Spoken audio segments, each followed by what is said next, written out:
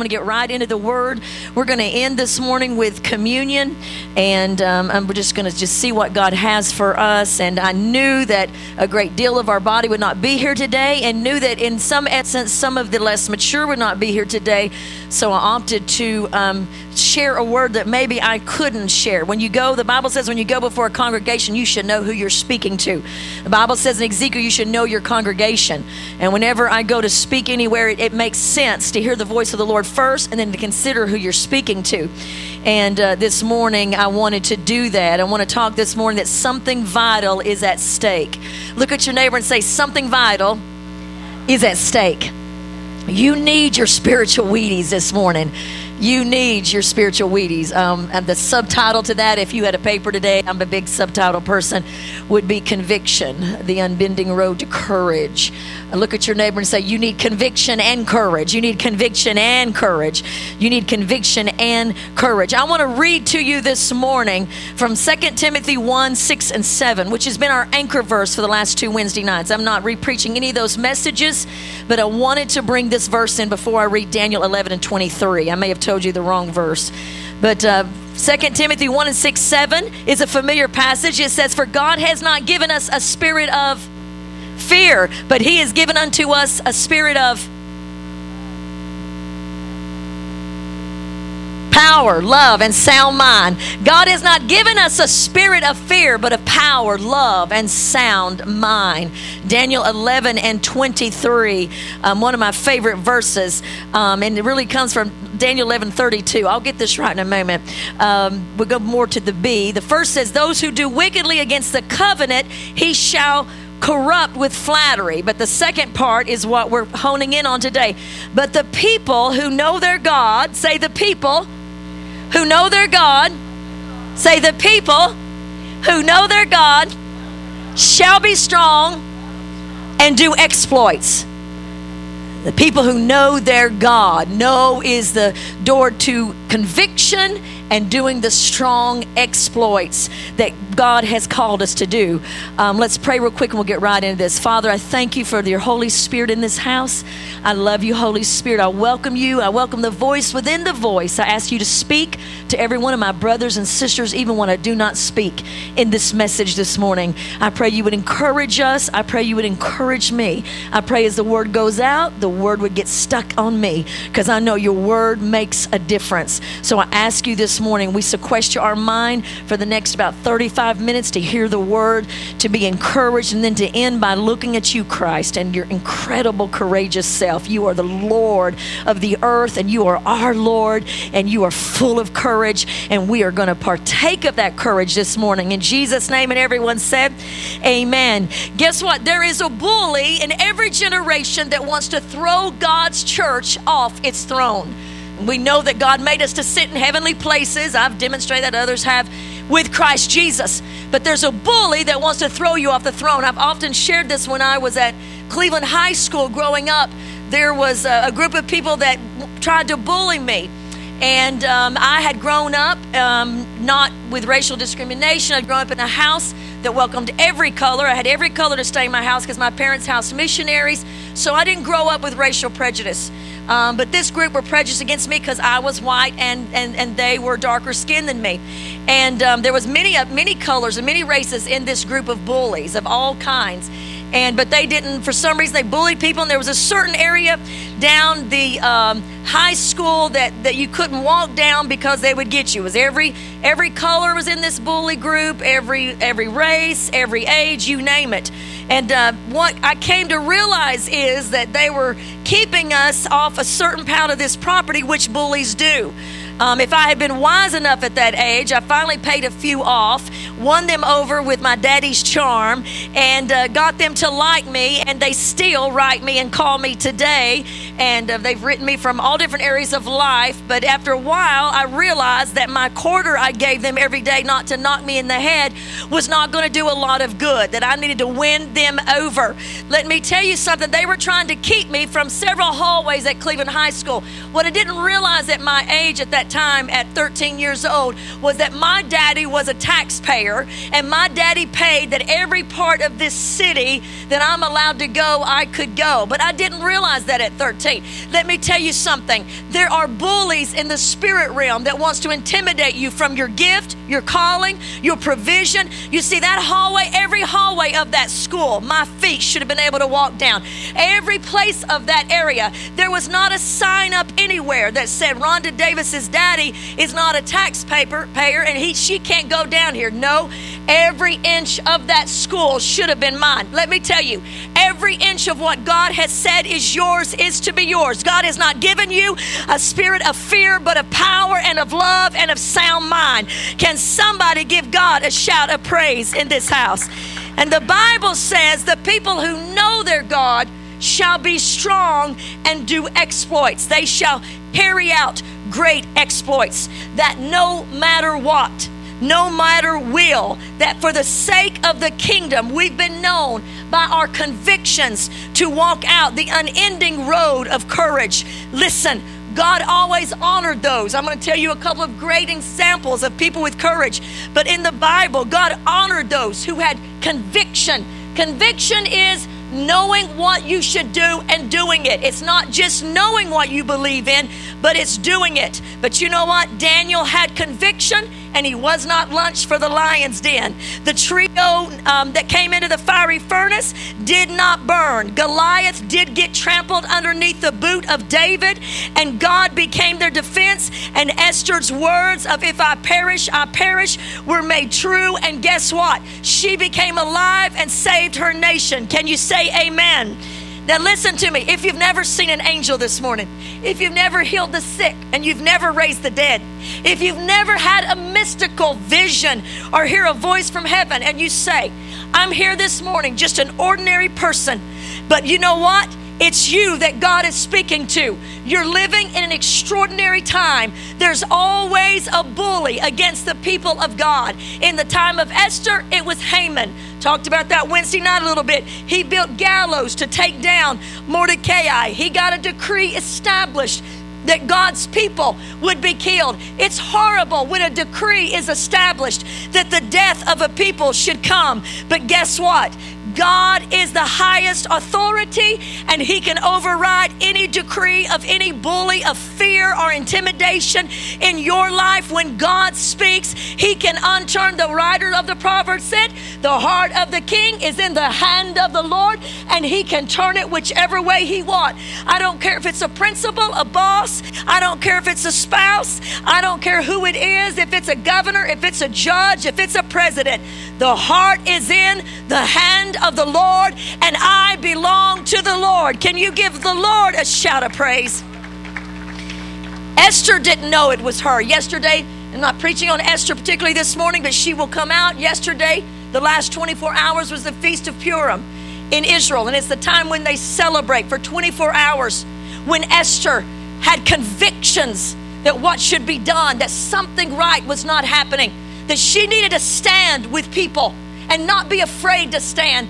There was that moment that Mordecai came to her as the Holy Spirit comes to us this morning, and he tries to get her to do the right thing, to stand up for those who should be stood up with, to speak for those who should be spoken for, to stand with people in trials and troubles and persecution and famine and peril.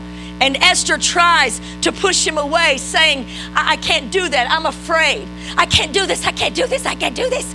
I'm not enough for this. And Mordecai just kept sitting out at the gate, grieving with sackcloth on him. I've often, when I have preached on Esther, I've presented an imaginary Mordecai, like I would present the Holy Ghost with a new set of clothes and say, Holy Ghost, because Mordecai is symbolic of Holy Spirit in our life. Mordecai was sitting at the gate mourning and saying, Esther, you've got to do something. Esther, you are stronger than this. Esther, you are more courageous than this. A bully is keeping you off your place. You can do this. But Esther just kept trying to hand. She sent new clothes to Mordecai and said, dress yourself up. Get out of your grief. We often do that with the Holy Spirit. And we say, oh, Holy Spirit, I just have to deny what you're saying to me. I'm not that courageous. I can't do this. Here, dress yourself up, Holy Spirit. Let's watch a Lifetime for Television movie together. Come on, Holy Spirit. Let's eat a big meal and comfort ourselves. Come on, Holy Spirit. Let's lay down and take a long nap. Pull the covers over our head. I mean, in the middle of the night when you got scared, what did you do when you were little? You pulled the covers over your head. In fact, somehow that would eradicate what was ever in your room because you was too scared to go run to your mom and daddy. Not me. My mom and daddy will tell you many times I came running, jumped right in the middle of their bed in between Joyce and Cecil. And I said, good morning, I'm scared. I'm going to sleep with y'all. And got right in the middle of them. And then my daddy would pray for me and he would walk me back to my bed. But you know, most of us pulled the covers over our head. And we like to pull the covers over our head. Intimidation wants you to pull the covers over your head and not make that family that God has called you to make and not raise the standard. Let me tell you something. Esther didn't know she was the one. Jeremiah didn't know he was the one. Daniel didn't know he was the one. One of my elders often says this to me, Rhonda, it's Billy Burke and that main. Jeremiah didn't know he was the one, Rhonda. Esther didn't know she was the one. Daniel didn't know he was the one, and you don't know you're the one either. And I say to you this morning, Josh Castleberry, I say to you, Hannah Combs, I say to you, Abigail, I say to you, Chris Vernon, you don't know that you are the one that God wants to carry out and do strong exploits in this land, and through your conviction, fill you with courage. Somebody give God a hand clap of praise.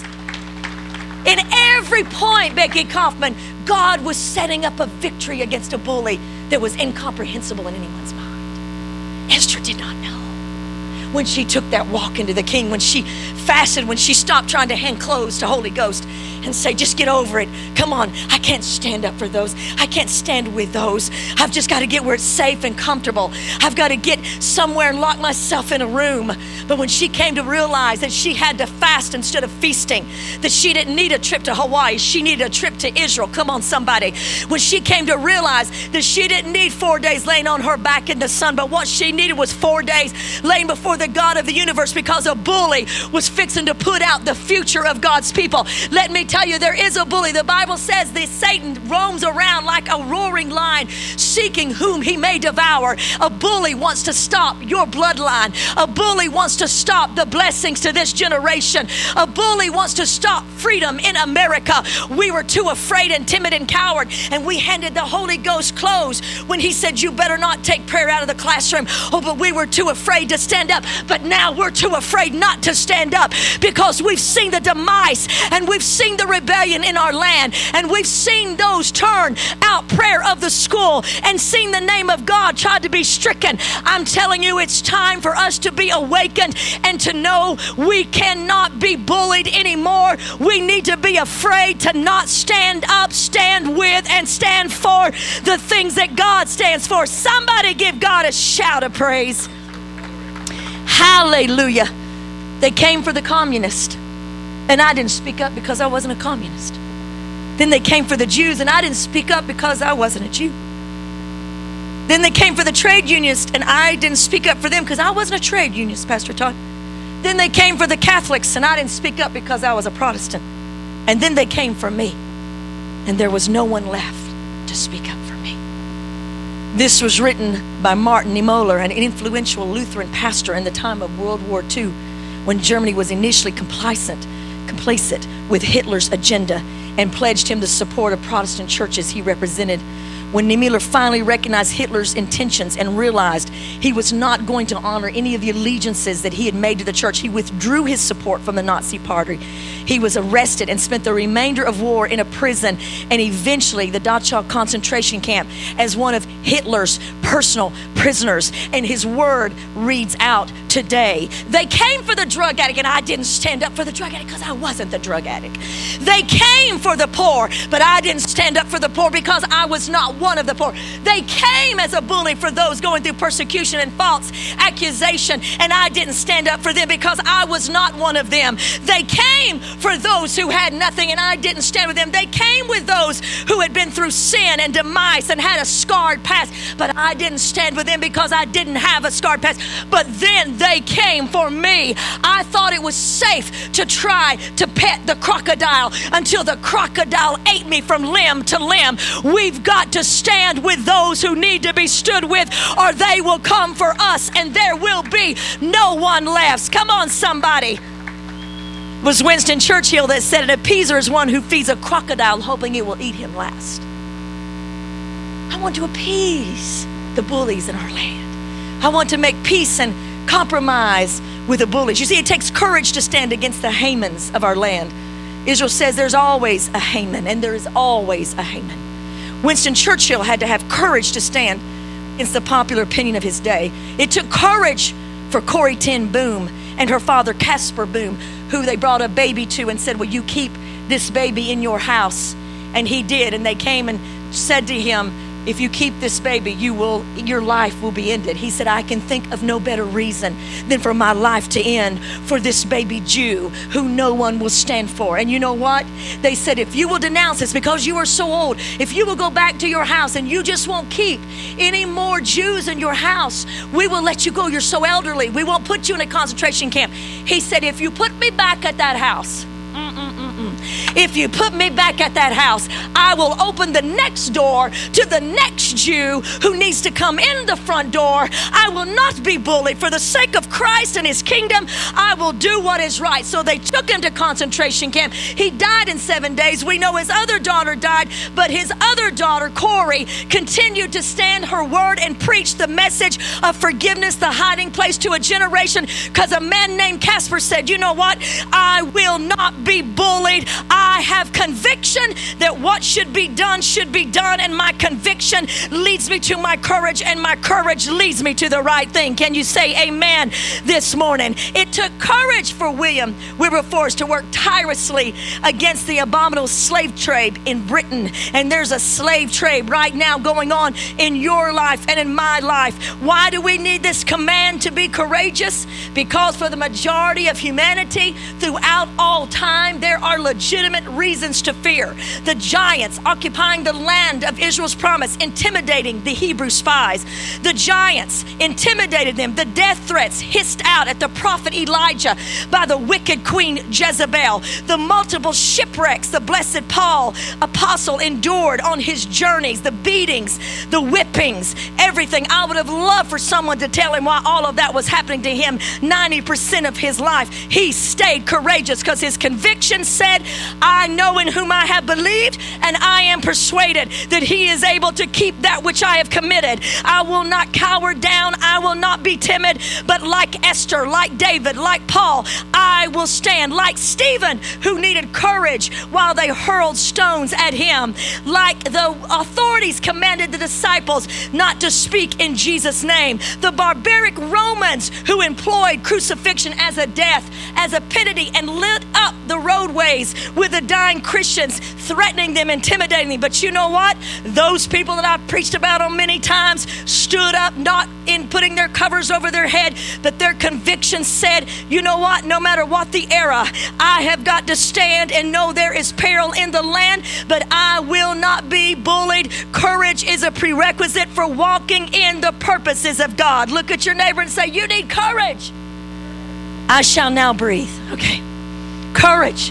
Listen to what our Jewish friends, if you're taking notes, Psalms 27 and 11, powerful.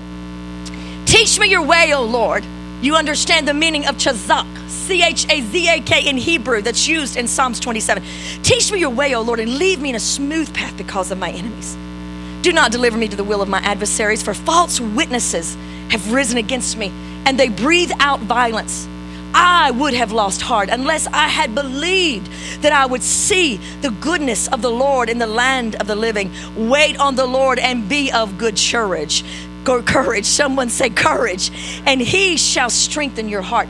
Wait, I say, on the Lord. That word chazak for you students means this. It's actually pronounced quazak.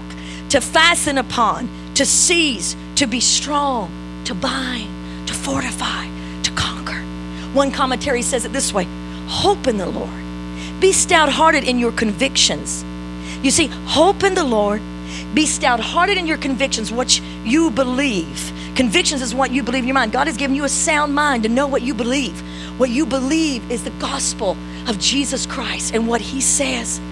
Your stout-hearted convictions, and then God will instill courage. Interestingly enough, you take the first step out in faith.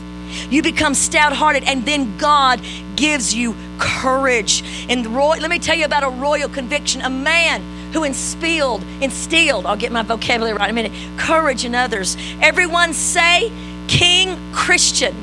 Say King Christian X. Here's your history lesson. Royal convictions. 20th century. Hitler was moving along global conflict. And in the country of Denmark, the king, Christian X, was not known, or no one thought he would be the courageous one. In fact, everyone thought he was sort of antiquated because he liked to ride down through Denmark on his horse. And as he did, he continued to do so even as Hitler began to try to dominate and infiltrate Denmark. He rode his horse as a display, listen to this, of self-assurance, consistent presence, communicated if ever so slightly to his people and to the troops of the Germans that were gathering around that he would not be bullied. So he rode every day on his horse into the middle of town. He rode and greeted his people. He rode as an elderly king to make his daily ride. Some of you need to get up on a horse and ride right through the middle of that which the enemy is trying to intimidate you. He was not intimidated. He didn't flee. Most other kings abdicated their throne. They got off their throne, but this king said, no, no, no. This is my country. This is my throne. And he daily, sometimes our hiding infuriates our enemy, we think, but it doesn't. It empowers him. Sometimes our cowering in the corner, we think encourages and makes compromise with our enemy. No, it empowers him. But one king got on his horse and every day he rode. Let me tell you what happened. Word leaked out, and the Nazi forces were going to carry out a mission on October the 1st, 1943. They were going to come into Denmark and they were going to take the Jews. The Jews had been robbed out of every country. They'd been put in concentration camps. No one had really fought back.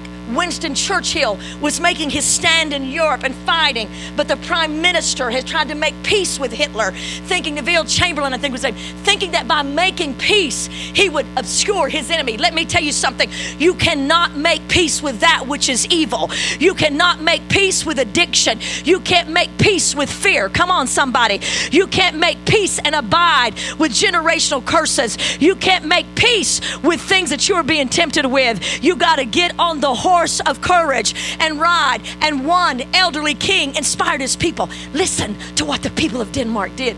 So when they were coming in to take their Jew, they were coming to take the Jews with immediate and decisive action. The country of Denmark rose to the occasion. They saw their king riding the streets every day, elderly, looking like he was nobody, but riding, saying, I'm not abdicating my throne, saying life is going on as usual. Sometimes you just need to let your enemies see that life is going on as usual.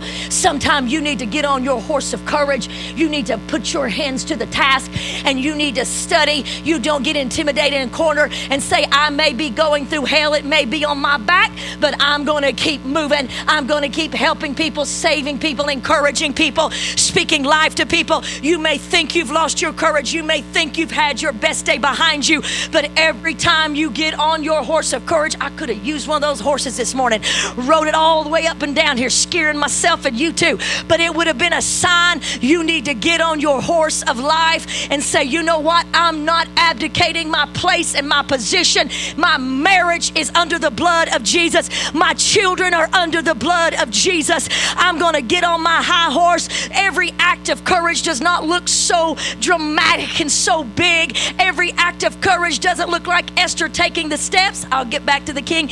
Every act of courage doesn't look like Daniel in the lion's den. Sometimes it's the president in the boardroom. Sometimes it's mama and daddy at the dining room table. Sometimes it's you not allowing foul talk going on around you. Sometimes it's kids standing up for someone that no one else will stand up. Sometimes it's you not going to happy hour, but going home to sit on your couch and read the word of God. Sometimes it's standing in conviction in the smallest way, walking away from gossip, walking away from the spirit of intimidation, giving love when hate is ruling everywhere else. God has not given me a spirit of fear, but of power and love. And sometimes only love love, we'll break it by walking away from a conversation that should not happen. And in those moments, you get on your high horse of courage and God sees your heart. Give the Lord a hand clap of praise, and I'll take a breath. So they began to hide their Jewish neighbors.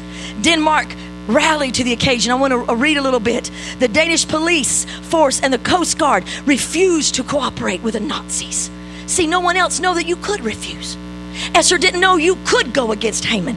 Daniel didn't know you could survive the lion's den. And you might not know you can survive and be courageous in the situation you're in. The people of Denmark orchestrated a huge force. They hid all their Jewish friends. The few hundred who were not rescued, they took them off into Sweden, but there was a few hundred, listen, who were not rescued, who were captured and put in a work camp, but they were cared for by their fellow countrymen. They were kept alive despite dismal conditions. Through diplomatic persuasion, Danish leaders implored the Nazis not to send their Jewish nationals of Denmark to death camps. And you know what? On May 8th, the day that God had already written victory on VE Day, victory in Europe, on that day, every one of the Denmark Jewish people had survived because somebody got on their high horse of courage. There's something vital at stake in your life right now. There's somebody that's vital at stake right now, and God needs you to be strong and carry out exploits. And who knows that you have been called to raise up and to save a generation. An elderly king did it on top of the horse, and you do it right in the midst of where God has called you. Give the Lord another hand clap of praise. Look at your neighbor and saying, even though moment. Look at your neighbor and saying, even though moment. Esther said, if I perish, I perish. Daniel said, I'm going in. 3 Hebrew children said, we're going in. It doesn't matter what the turnout's going to be. It doesn't matter what's going to happen or what will take place. None of them, the king on his horse, Matthew Decker, could never have dreamed he was going to save every Jew in Denmark. But he kept riding his horse, Christian X. You see, the outcome is beyond what you know right now. I believe that by the Holy Spirit. I believe he's been speaking that to me the last few days as I have moved toward, and I ask you maybe to start a fast toward Easter. And as I've been doing that, however that might be, I like to fast 30 days before Easter, but more is a God agenda, a mandate on my life right now. The Lord has been speaking to me so strongly. The outcome of this is greater, of you beyond your understanding. God often says in his word, I'm doing something beyond what you can imagine. But I need someone with conviction. Our conviction at the end of the day are what are we willing to do about what we believe? What am I willing to do about what I believe? What am I willing to do? Conviction brings action. Action brings destiny. I can believe all day long. The demons believe that Jesus is God. That's not going to get you anywhere. Jesus said even the demons believe I am the Son of God. You will never see a demon encountering Jesus that he didn't first yell, Son of God! I mean, they were freaked out. Get away from me, Son of God. They knew him. Demons believe in God. That's not conviction. Conviction is what am I willing to do about what I believe? What am I willing to do? Esther had to determine her convictions. Daniel had to determine his convictions. I can admire conviction. I mean, Pastor and I have been rewatching Jack Bauer, and you know, Jack Bauer is he just instills me with courage. If I watch enough of him, I just feel like I could pick up an AK-47 and just blow out terrorists. I mean, if I watch him enough, I believe with a knife, I could just disembowel my enemy. And I'm not talking about any people. If I watch him enough, there's people on Jack Bauer on 24. If you never watched it, there's this techie, nerdy computer person named Chloe, and she first comes on the scene in like season 1 or 2. I don't remember. We watched all of them. Somehow we bought them all at McKay's on resale, and it was a good time for us to watch them. Let me just say that it was a good time. And watching Chloe, and she's just a little tech, and by the 3rd she's shooting a rifle. By the 4th season she's going renegade. By the 5th season she's rogue with Jack Bauer. She's going against the president because he's evil and compromising. She's doing all this. She's shooting people. She's coming, and she was nothing but a computer tech. Why is that? Because Courage breeds courage. Hang with people who have faith and you will get faith. Hang with the despair, and if you're not helping them, you will become full of despair. Discouraged means to be full of hopelessness. What is the opposite of courage? It's to be discouraged. And you hang with people who are discouraged and you're not the one pulling them out, you'll begin to speak the negative. But if you begin to change the atmosphere and to breed courage and to breed faith, you'll start to believe, I can go into the lion's den. I can go before the king. I can do this. I can do that. I can get on my horse of courage. I can make a stand for those who cannot make a stand. I wish I had a friend in the house this morning. Give him a praise. I'm almost done. Come on. Come on. Psalms 27, if you're making notes, some trust in chariots, some trust in horses, but we will remember the name of the Lord our God. We may use a horse. We may use a chariot. We may have all manner of tools. As I said Wednesday night, Billy Burke said just recently to me, why did David pick up 5 stones, Rhonda? Oh, I don't know, Pastor Billy. Well, what would you like for me to say? That's the way I entreat my elders. What would you like for me to say? I mean, I'm usually very mouthy to tell you because I'm pretty confident in what I believe, but I don't know. He goes, well, there's all different kind of theories, but I think he picked up 5 because he just didn't know what all it was going to take. We don't know which one of our tools it's going to take in moments of courage. Is it our prayer? Is it fasting, which is prayer on steroids? Is it doing things ourselves? Yeah, Esther, there was no Red Sea parted. She had to stand herself.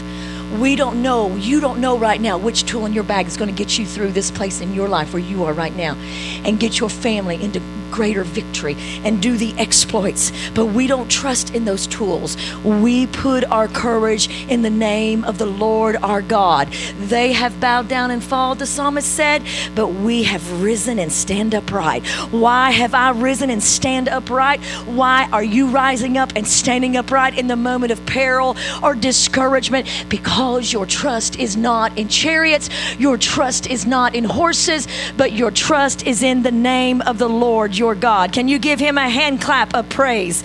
Pastor AC, if you'd come help me, and we'll start winding this down. Listen to me. By the Spirit of the Lord, when we come strengthened, conviction says, I know who God is. I know I said this 2 weeks ago, but David never called Goliath a giant. He never called him that. David never spoke that was a giant. David ran in where the army is trying to eat natural Wheaties, and every morning they're not running out. They're letting this Goliath speak, defying, screaming, and they're in there eating their Wheaties, sharpening their swords. If it was nowadays, putting bullets in their gun, but none of them were walking out against that thing that was intimidating. The word Goliath means to strip you naked and hold you down and take your gift away from you. You see, intimidation wants to take the great exploit that you have possible in your life right now. The spirit of intimidation wants to rob you of your gifts that encourages. In fact, intimidate means to discourage, coerce, or suppress. Threats to restrain. I want everyone to say threats to restrain, action.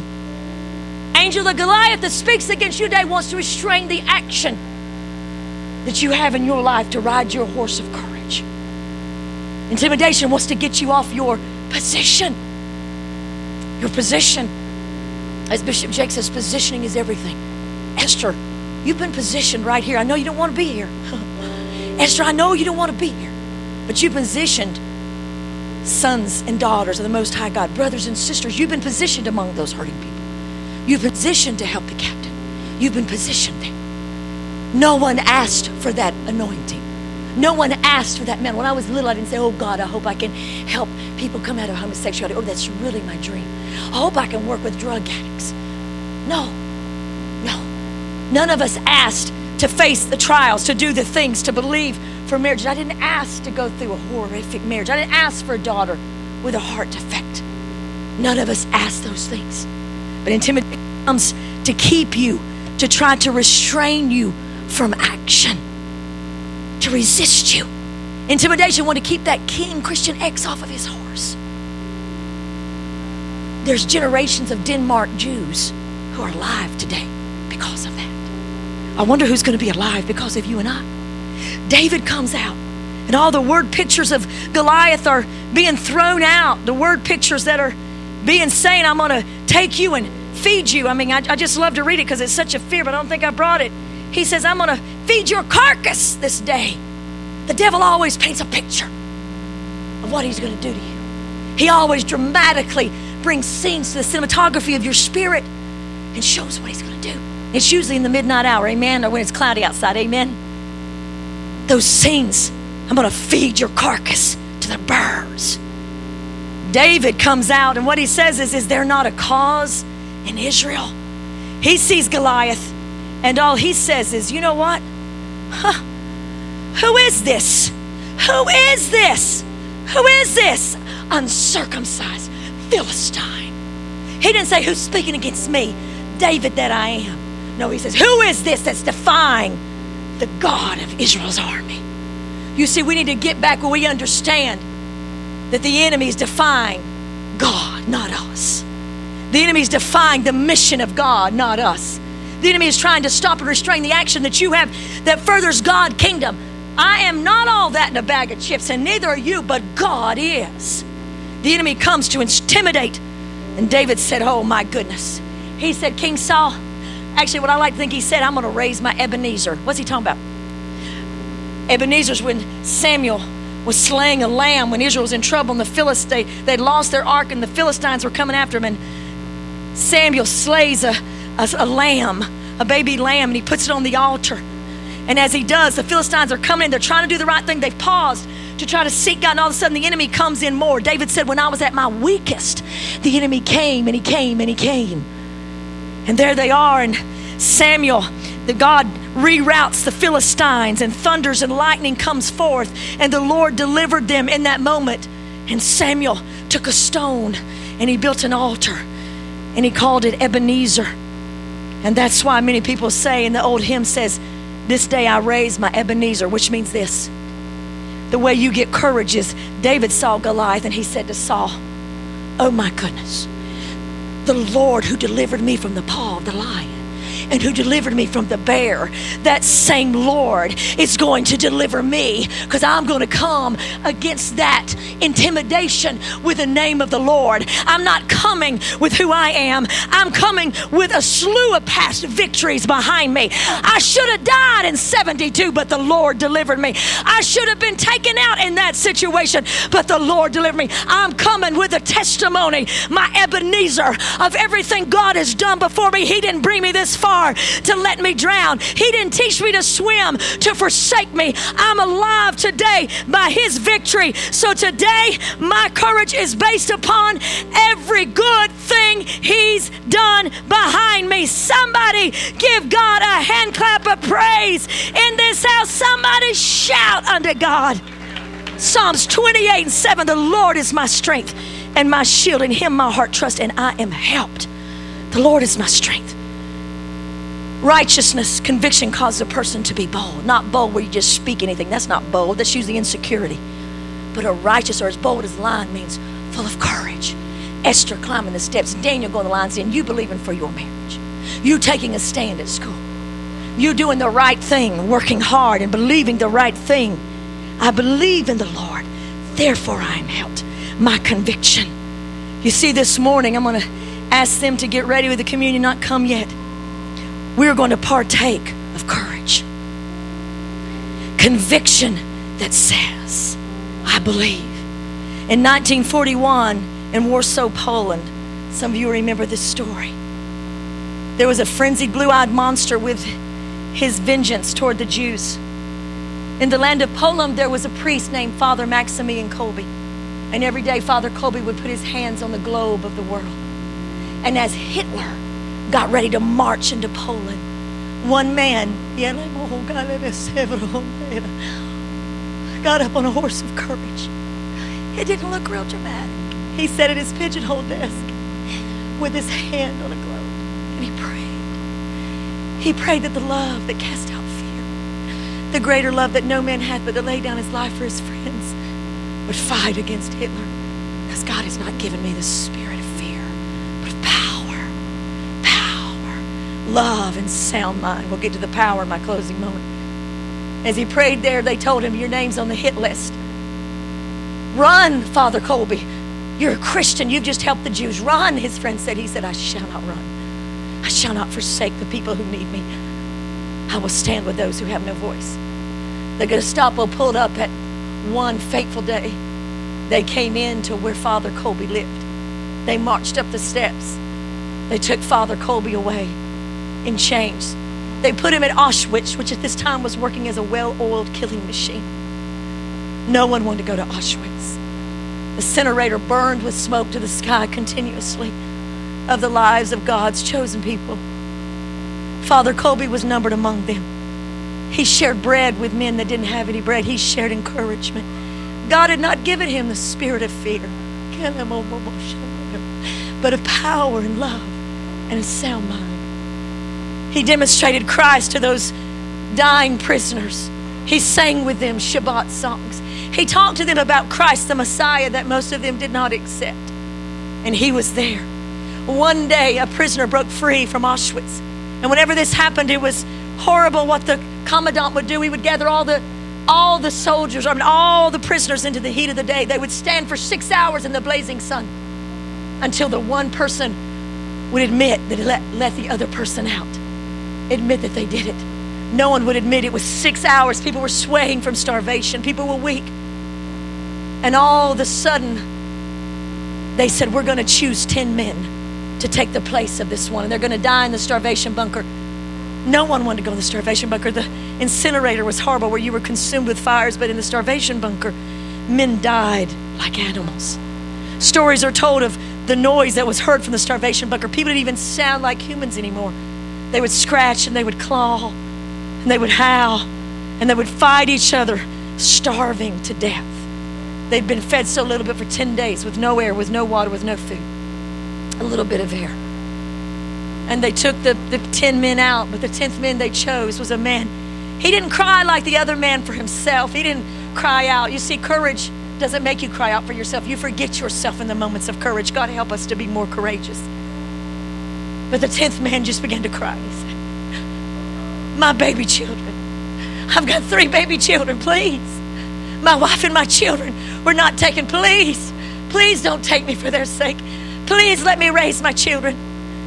And as they dragged this man off, all of a sudden, the first time this had ever happened in the history of Auschwitz, a meek man, Father Maximilian Kolbe, broke ranks and he approached the commandant. And he said, I want to die in this man's place. The commandant said, are you stupid? You're not even a Jew. They all knew who Father Kolbe was, a Catholic priest who had just loved Jews. Are you stupid? He said, I've already lived my life full. This man has children. He's cried not for himself. Take my life. They threw the 9 men and Father Kolbe into the starvation bunker.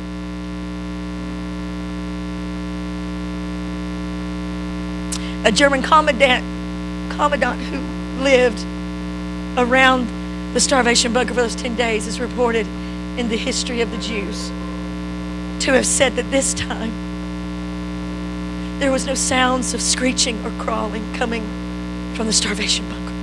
There was no howls and banging, but what he could hear daily was the sweet singing of men who had a shepherd sitting among them.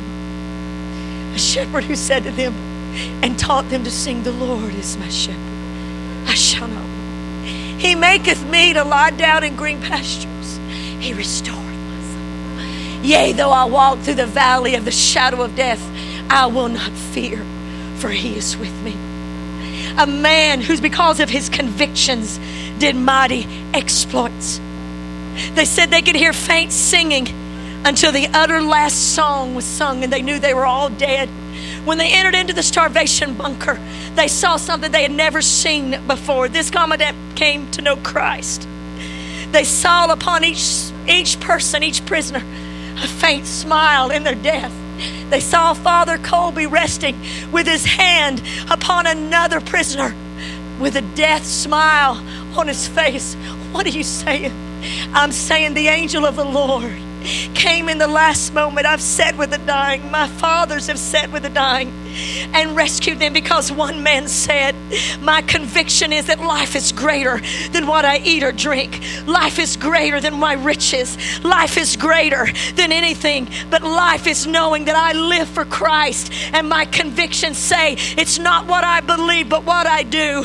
Once, for first, forever, they had a shepherd to lead them through the valley of the shadow of death. Is Christ calling you to the starvation bunker? I don't know. I don't know what America will become. I don't know what the end, but I know what today is. I know God is calling you and I to walk into acts of courage, to be great people with great exploits. But this little Rhonda can't do it. I'd like to dress up Mordecai every day and say, please, let me eat, let me watch TV. Please stop crying. Please stop telling me that lives are depending on my courage. Please leave me alone. Please. But if he loves you and he loves me, he will say, this is beyond your comprehension. Souls are waiting for you to have and to be. Children and grandchildren are waiting for you to get on your horse of courage. Can you just lift one hand to Jesus before I finish and say, I love you, Jesus. I love you, Jesus. I love you. We honor you, Christ. We honor you. I want you to stand. Stay where you are. We're going to bring the communion down. Before we do, I want to talk to you about Christ. But go ahead and stand all over this house. Just prepare yourself. I want to tell you about Christ in this last moment. I've gone a little bit over the 35 I intended, but I believe I have obeyed him in everything that I have said today. Something vital is at stake. We're going to eat of his body and drink of his blood and have prayer time. We're going to do that. Hallelujah. He has won the victory in a moment. And as we partake of him, before I tell you about him, I want to say this. I want you to eat. Sometimes when I read of Christ, Matt Decker, I'll write in my journal and I'll say, Christ, please, loan me an ounce of your courage. When I walk with him through the Gospels, I see him heading back to Bethany with courage, even though his disciple says he's going to die back there. If he believes for that prodigal one more time, if he reaches for that drug addict, he's going to die. But Jesus said, I must go back and raise my friend with courage. He walked back into his accusers, his opposers, those who wanted to arrest him. He continued to do the will of God. I watched him as he moved among the Pharisees and those who hate him, those who lied about him. They called him a blasphemer. They called him the devil's child. They lied about Jesus consistently. He kept moving into temples and synagogues. I love you, Jesus. And I'll just say, Lord, please, loan me just an ounce. Everyone says, I'm courageous. I see you and I think you're courageous, but Lord, we need more of your courage. I see him hated without cause, despised and rejected, a man full of sorrows, but he continues. And he continues because he has conviction. He said, it was said of him in Hebrews, he will set his face like a flint. He said, here I am, I've come to do your will, God. He will set his face like flint, his mind with courage to fulfill the will of God. He would set himself for the joy that was set before him, go all the way to Calvary. He said, after he told his disciples, when I'm in the early mornings and I'm reading about him sitting with the disciples saying, this is going to happen to me and this. And they'll say, like, Peter says, just don't go. And he calls him Satan. But he calls Judas his friend because he knows some enemies are brought into your life to get you to where you're supposed to go because there's something vital at stake. And it says that Jesus kept pressing toward Jerusalem.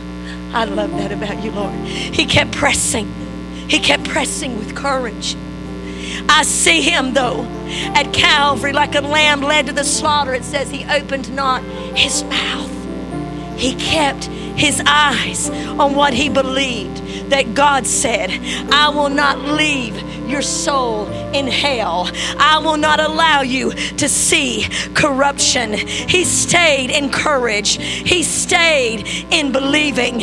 And he went to Calvary. He went all the way, knowing that in 3 days, something vital was at stake as we enter into almost 30 days before Easter Sunday. Something vital was at stake. And that resurrection was not just going to free a few Jews in Denmark, but it was was going to free all men for all time. Let me tell you this morning, the Bible says in Ephesians 1:19 that the eyes of your heart may be opened, that you may know the hope of his calling. What is his exceeding greatness of his power toward you who believe, according to the working of his mighty power, when he brought Jesus up from the grave. To him that is able to do exceedingly abundantly above all that we can ask or think or hope, according to the power that is in us. Courage, that I may know him in the power of his resurrection. Lift your hands all over this place. Make it your place of prayer right now. Lord Jesus, we're going to come. We're going to take of your body, your bread. I'm going to ask, Lord Jesus, as we do, that we kneel in these altars. I'm going to pray, Lord, for a few minutes of prayer. Every one of us that physically can, to kneel and to ask you, Lord, that you would strengthen our convictions, what we know to be right and to be true, that is worthy to fight for. It may be a marriage in this room. It may be a ministry. It may be children. It may be freedom in attacks. It may be getting through trials. It may be facing leaders this week for some. It may be the courage to do the right thing in the workplace or school. Courage, Lord, we are to know you in our conviction that you're the God who empowers us. You gave us the supreme ruler of Christ, our Messiah. He saved us from the cross that we might demonstrate love. Lord, I pray we would revisit our convictions at this altar this morning. Let us, when we come in a moment, let us visit our conviction, what we believe and know to be true. As we take the bread and the juice, Lord, we're saying again, God, I need my convictions to be revisited. I need my faith, what I know to be right and what I need to do to be right, to be visited. And then, Lord, I